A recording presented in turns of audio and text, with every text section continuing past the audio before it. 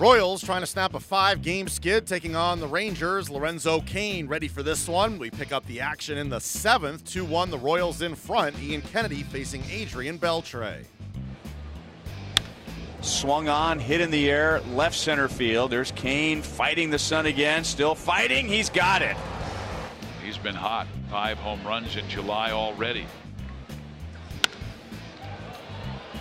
Another tester here. This ball's hit high and far. Man. Yeah, there you go. Oh, man. Napoli's done it again. He's in a nice little groove here.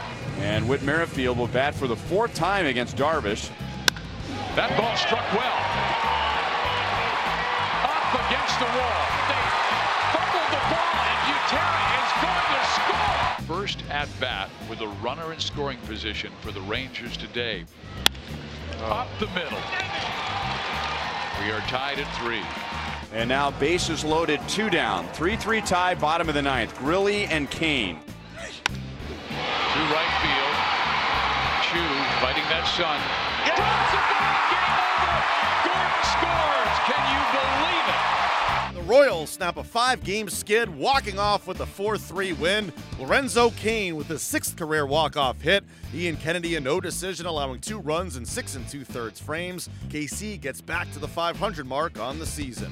The Royals snap a 5-game skid. Manager Ned Yost spoke after. The better person to ask is Cain, because he had to fight it all day long, but did a great job with it. It's tough, man.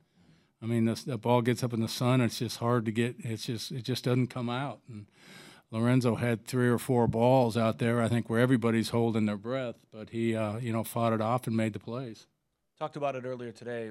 Some tough games lately, losing by a hair. How nice does it feel to come out by a hair? Well, to catch a break, we had situations throughout the game where, and they would have been 2-out hits, but we did have a nice 2-out rally with Drew's single and then Witt's double to take the lead there in the bottom of the 7th. But to finally catch a break and win a ball game, especially after we've been scuffling here a little bit, that was huge for us. Kennedy, 25 pitches in the first, really settled down, grinded. Really settled down, got his pitch count back manageable in the 2nd and the 3rd. And really the 2 pitches that he gave up home runs on were really, really good pitches. Curveball down and then a fastball to Napoli on the black up in the top of the zone. A couple of good pieces of hitting right there. Back to that 7th, you had Moylan up. If one guy got on against Kennedy, would Moylan have come in there? No, I'm not bringing in Moylan to face Odor. Had come up with a guy on and 1 out or something like that. Yes, I had Moreland set up for the 3 right-handed hitters. It make it obviously a harder decision because Ian kind of breezed through those first 2 guys. Well, it made it a harder decision because they had Gallo on the bench, who's got 21 home runs, left-handed, and I didn't figure that they would pinch hit Gallo for Napoli because they started him against a right-handed pitcher, but I wasn't sure if they would do it for LaCroix. So, that was my decision. Do I let him face Napoli in a situation with run on, and if they do pinch hit, then bring in Minor because we had Minor hot down there too. So it was just kind of a little bit of a cat and mouse game. How big was that hit by Witt, though? Well, it was huge at that point. You got nothing going on. Drew gets a hit with 2 outs, and then Witt comes up with the big double. And, a great send by Jervis there, reading the play, reading the bobble out there, and enabling us to, push that run across. At that point was the go-ahead run in the 7th. And Ned, just reading Cain's body language when he's fighting balls in the sun, it seems like that's kind of drives him a little bit crazy. Can you get a sense for that, too, how much he's kind of fighting it out there? Come on, man. Everybody in the stadium gets a sense on how he's fighting it. I mean, it's like your heart's stopping. Come on, Lolo, find it.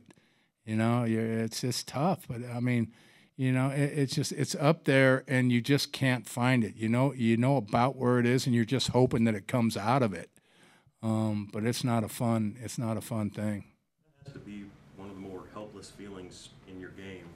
Is to be in that position. It is, but it changes. It changes over the course of the summer. The way the sun sets, and right now Lolo's paying for it.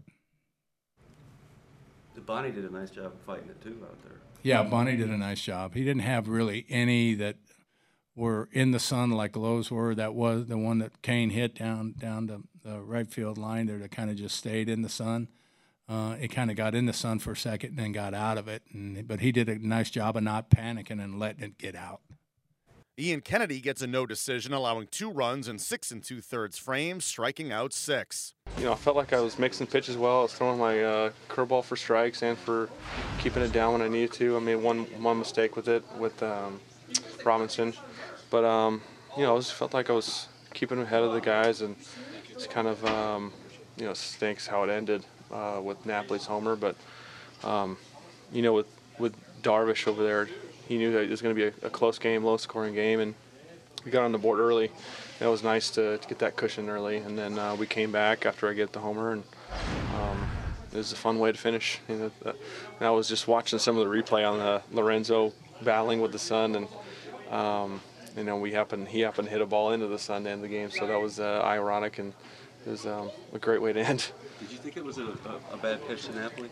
It was up and away fastball. I didn't expect him to hit it.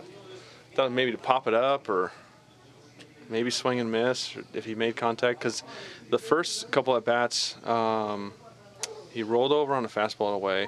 The next at bat, he got hit through the hole, same type of pitch. And then I went a little bit higher, not expecting to give a homer.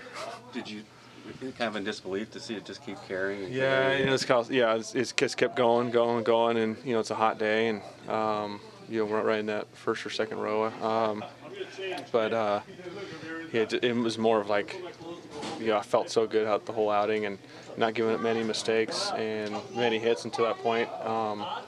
What I have 3 at that point, and that was the 4th hit, and 2 of them happened to be homers. Yeah, it's just it kind of stuck in that way, but as long as we get a win, that's all I care about.